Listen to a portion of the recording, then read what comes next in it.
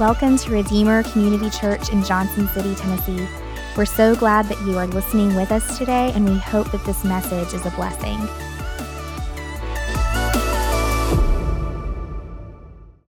When I was 13 years old, a freshman in high school, I had my whole life planned out. Or so I thought I had my whole life planned out. I was taught from a very early age, all the way through my life, that money was to be my priority. Make a lot of money, or at least a decent amount of money, have a nice house, have a few cars, have a nice family, a wife, a few kids, have a good 401k account, retire at an early age. Make sure you have those 3 months in savings, right? 3 months salary, got to be in savings. So if something happens, you have something to fall back on. And these are the things that were constantly preached to me. And usually the Christian thing was tacked on at the end, right? It was kind of like money first, Christianity second. The only thing that really would differentiate my life between maybe me and a non-believer is that I was busy on Sundays. And these people, they meant well. They loved me. They cared about me. They wanted to see me taken care of, right? They wanted to see that my future was secure, that my job security was there, and that I could provide for myself and my family. And so they meant well, but the reality is it led me at a very early age to put money as an idol in my heart. And so I remember as a freshman in high school, I was taking an accounting class. I went to the biggest high school in Kansas, so they had all kinds of cool and weird classes like that. Actually, one of my electives was airbrush. Imagine taking that. It's like, there's your fine arts credit. I'm gonna take airbrush. And that's when it was like really cool to have like the airbrush t-shirts. You guys remember that? Like Dollywood still does that, which I think is funny. But you had like the basketball with the flame on the back of it. But anyway, I was in this accounting class and I enjoyed it. I thought it was fun. I wouldn't say I was passionate about it. It was something that I was like, yes, I can't wait to do this for my life. But I realized like, hey, if I go into this profession, this might be something that can help me achieve some of the things that were being preached to me from a very early age, right? And so I took accounting 1 my freshman year, accounting 2 my sophomore year, accounting 3 my junior year. And it wasn't until my junior year where I was at lunch with my youth pastor at the time, who just spent more time than he really needed to or was required in his life on me. I think I was his little like working project. He saw potential. He's like, I'm gonna just keep pouring into this kid. And so in the summers, we would go to lunch once a week.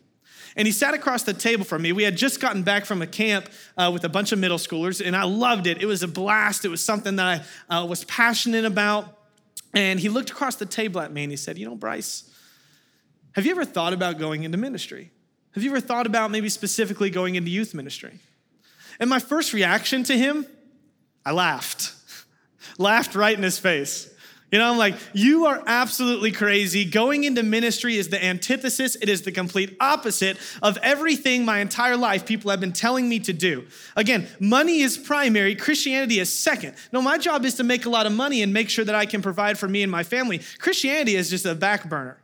Right? And in fact, the better I am over here at making money and providing for my family, the better Christian I am, right? And so I just laughed at him. I was like, dude, you're crazy. I'm not gonna do that. Regardless of how much, you think I might be good at, or how much the Lord was prodding my heart to maybe step in to this moment. So I looked at him and I came with the first excuse that came to my head. And of course, it centered around money. I said, dude, there is no way that I can afford to go to a private Christian college. Like you're telling me that you want me to go to a private Christian college for $30,000, $40,000 a year. You want me to graduate with a significant amount in debt and then take an entry-level ministry position making not a lot of money with this massive debt on my shoulders. How am I supposed to provide my family like that? He looked back at me and he said, have you ever heard of Moody Bible Institute? To which I laughed again. Probably a lot of people do because they're like, what in the world is that? I've never heard of that before in my life. Maybe some of the older people in this room have heard of it because Elizabethton used to have an aviation wing of Moody here in town. But for the most part, young people are like, what in the world is that? And what is that about? I have no idea. And so I laughed. He looked back, he said, their tuition is free. The donors will pay for you to go to this college with the goal of you graduate from this college, you can go into ministry without having that massive amount of debt around your shoulders. I said, okay, that's interesting. So I do a little research on it, realize that only 2 in 5 people get into this school. Now, I was an okay student, but I was nowhere near like you get into school that only 2 in 5 people get in kind of student, if you know what I mean. So I applied anyway, just to kind of get him off my back, because he just kept asking. I was like, I'm just gonna apply and get rejected by the school so I can move on with my life, right? So I apply, forget about it. I honestly totally forgot I had even applied. Like again, I was going to Wichita State University, go Shockers. Our mascot's literally a shock of wheat, literally a bundle of wheat. Like, go Shocks, forget that I'm not gonna do it. I was coaching a middle school basketball team at the time, and I remember I was rushing home to get some food. I stopped by the mailbox and I saw the envelope, and I was just like, threw it in the side seat of my truck and just kept going. I ended up, probably because I was speeding, getting to practice a little earlier than I thought. I sat there in the parking lot, I was like, I'm gonna go ahead and open this and get this over with. I opened it up and it had 4 words that changed my life completely, right? You have been accepted. Is that 4 words? You have been accepted. That's 4 words. And I just remember sitting in that truck, and I mean like just bawling crying, like sobbing, like ugly crying. You know, there's crying and there's like ugly crying, where you're so upset, you're like, oh my gosh. You know, and in that moment, it was a very weird experience, because although I was feeling like this just weight, I also had more peace and more sureness, is that a word? It is now, than I've ever experienced in my life. Just like knowing 110%, like this was the next step that the Lord was taking me down. And there was nothing or anything that anyone could do that was going to change my mind. Like this was it. I was so sure and I was so at peace. I started telling people about this, and you would be surprised by some of the reactions I got. You know, you think someone maybe going into ministry, you might get a reaction as a young man like, oh, wow, that's so great. That's so valiant of you. That's so, no. The people in my life were like, are you kidding me? Like you're going to go, like, how are you going to provide for your family? How are you going to retire at the age you want to retire?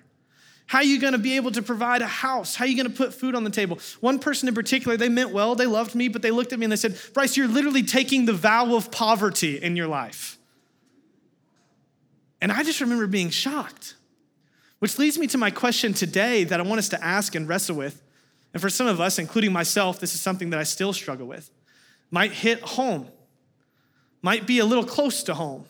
Maybe you even get mad with me by the end of this message, I don't know.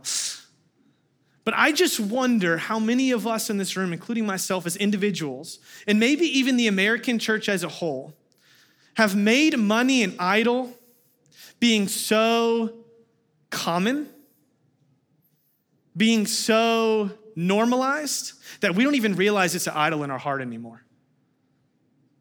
That we don't even realize it's an idol in the American church anymore. We've so normalized money being the priority and money being the goal. Again, have the 401k account, have the 3 months in saving, make a lot of money. This is the goal, this is the purpose. Oh, and I'm a Christian too. We've normalized that reality so much so that we don't even realize it's an idol in our heart. It's an idol in the church. It's staring us right in the face, and we don't realize because everyone else around us is doing the same thing. And I want to challenge that thought today. I want to challenge as we sit at the dinner table and we pray, Lord, thank you for providing this food. I want to challenge the idea, do we actually believe that?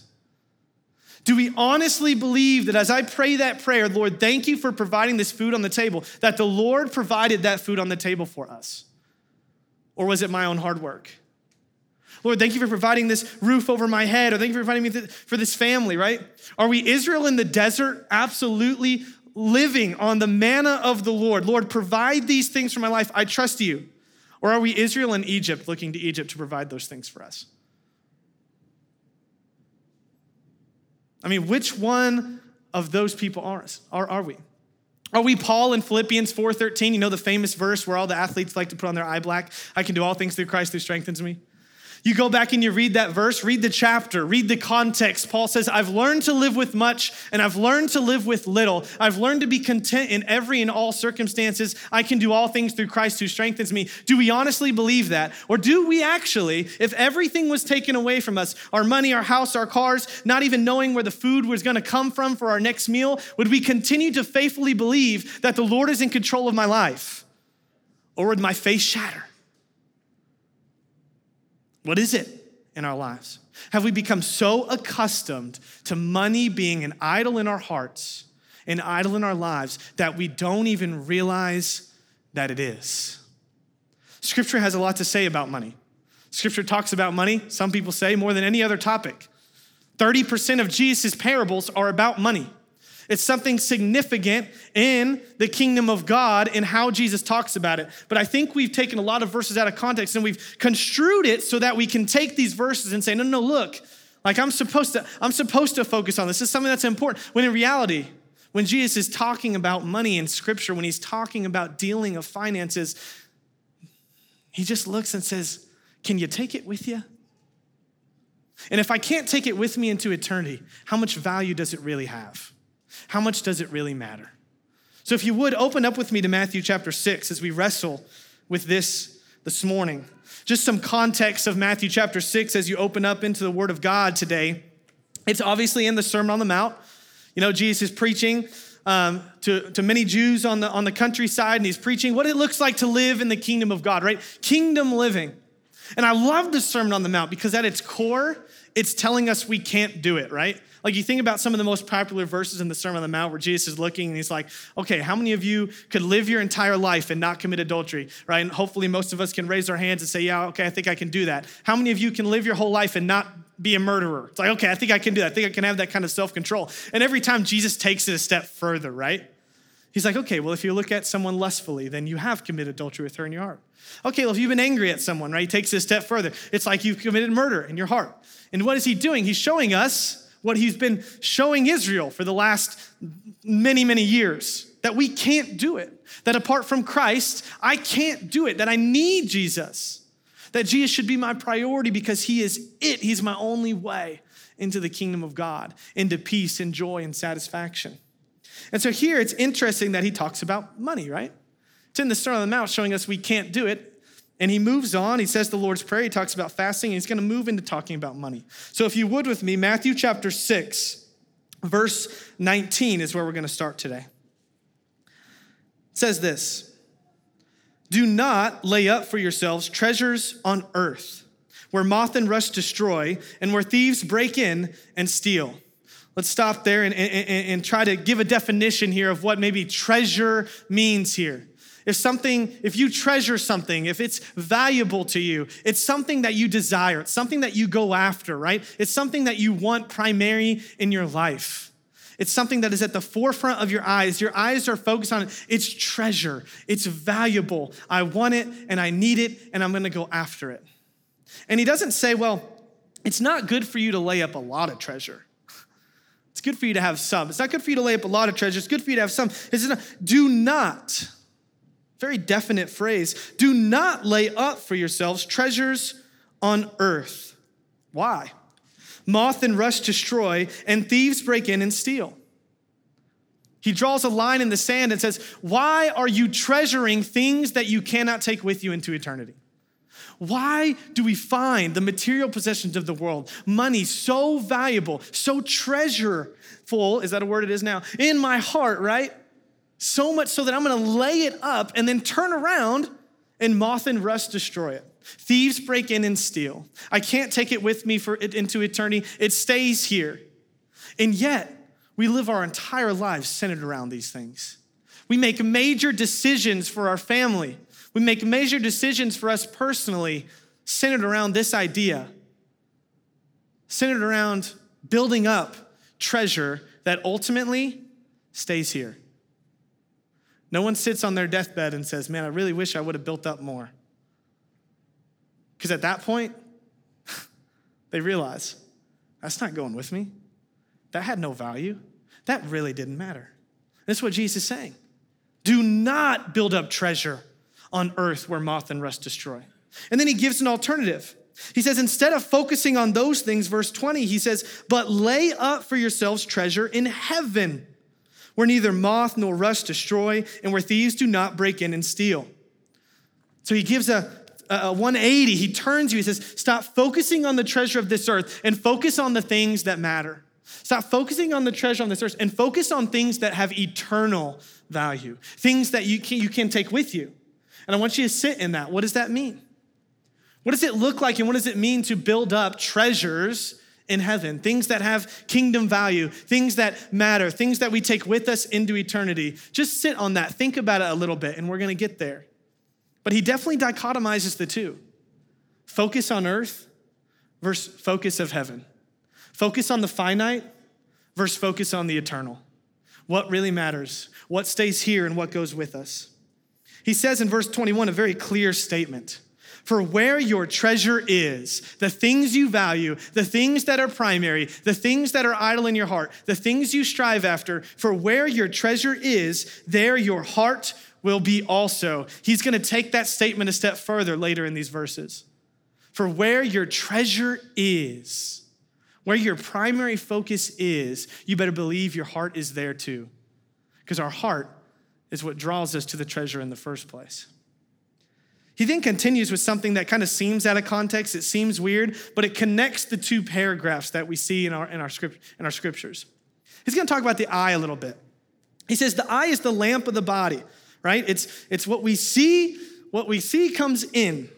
So if your eye is healthy, if my eye is focused on things that are healthy, if my eye is focused on things that are righteous, if my eye is focused on the things of heaven, the kingdom of God, it says then your whole body will be full of light.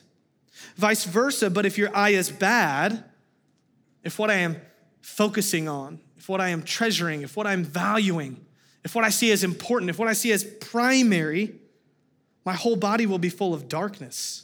If then the light in you is darkness, how great is that darkness? We should not take this topic lightly.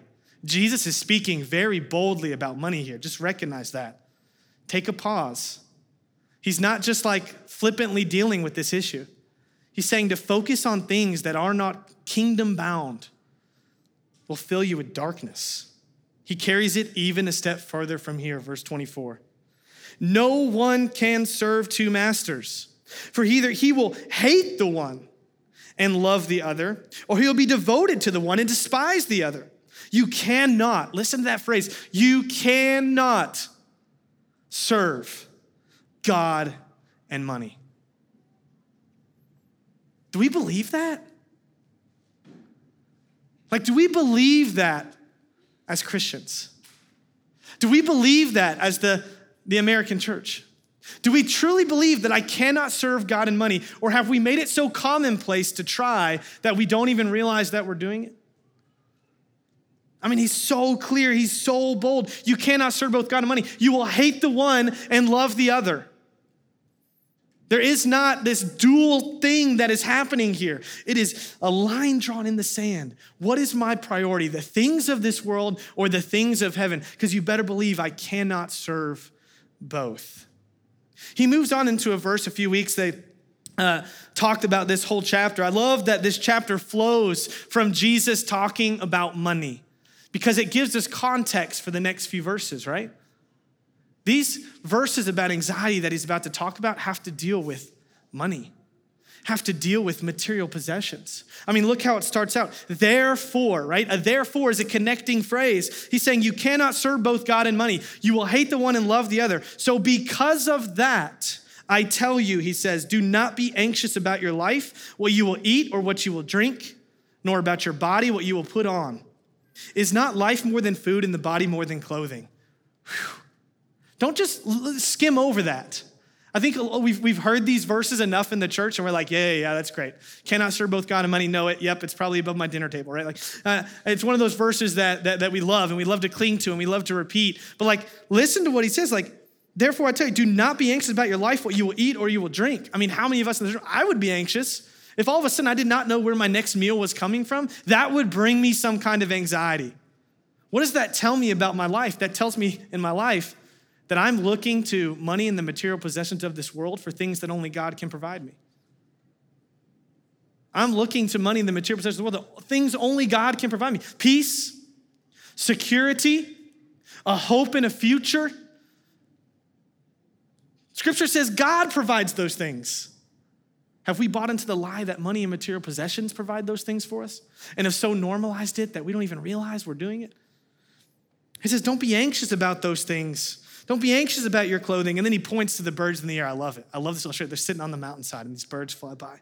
You know, look at the birds of the air. They neither sow nor reap nor gather into barns, yet your heavenly Father feeds them. Are you not of more value than they? What's he saying? He's painting a picture. If I want to provide for these birds here in the air, how much more will I provide for you? This isn't prosperity gospel. God's not saying, follow me and I will provide you wealth and health, right? That's not what he's saying. But he's saying, look, if I provide the birds just enough, just what they need, if I've provided Israel just enough, just what they need, don't you think I will do the same for you?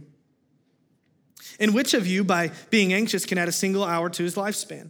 And why are you anxious about clothing? Again, pointing to the material possession. Consider the lilies of the field. Jesus pointing down and saying, look at these beautiful flowers. They grow, they neither toil nor spin. Yet I tell you, even Solomon in all his glory was not arrayed like one of these.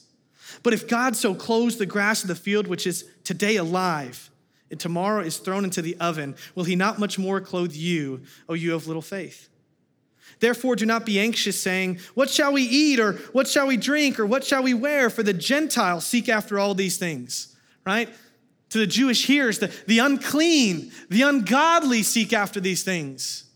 The people who do not know Jesus, who do not know the truth, who do not know Yahweh, the God of the Bible, they focus their life, they focus their priority on money and material possessions. They worry about those things. They create anxiety about those things.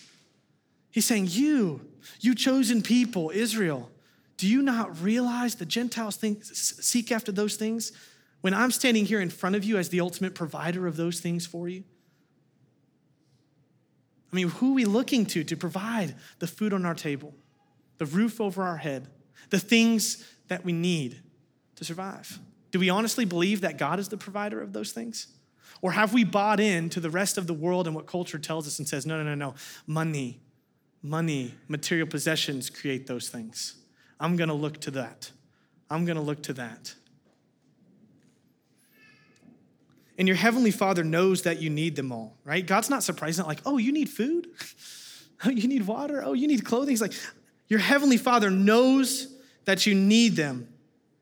And then he makes a transition, right? I said earlier in the sermon, when it said all the way back in verse 24, no one can serve two masters, for either hate the one or love the other, be devoted to the one and despise the other. You cannot serve both God and money.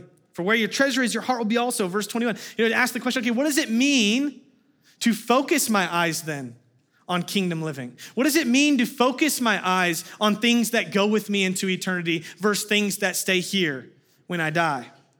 And he says here, verse 33, but seek first the kingdom of God and his righteousness, and all the things will be added to you. You see, it's seeking kingdom living first. It's seeking following after Christ first. It's trusting the Lord to provide me with what I need and just enough first, rather than money. It's putting Christ first and money second in my life. Seek first the kingdom of God and his righteousness, and all these things will be added to you. But again, what does it look like to seek the kingdom of God? Earlier in the scripture, we see Jesus get confronted by somebody.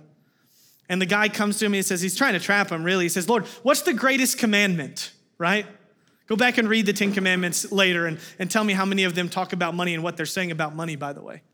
Go read the 30% of the parables that Jesus says is literally talking about money. 30% of the parables talking about money. Go read them. Look at what Jesus says about money, but he's trying to trap him.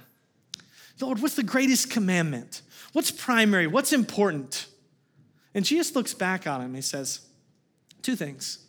He boils all the law, all the prophet down to two things. Love the Lord your God with all your heart, mind, and soul. And the second is like it, love your neighbor as yourself. What does it look like to have kingdom priorities? Because listen, folks, there's two things that go with you into eternity. Two actions. Nothing else goes with you. Your love for the Lord and your love for people. I can boil it down to 4 words: love God, love people. That's it. Like, do we believe that? Do we honestly believe that that is true?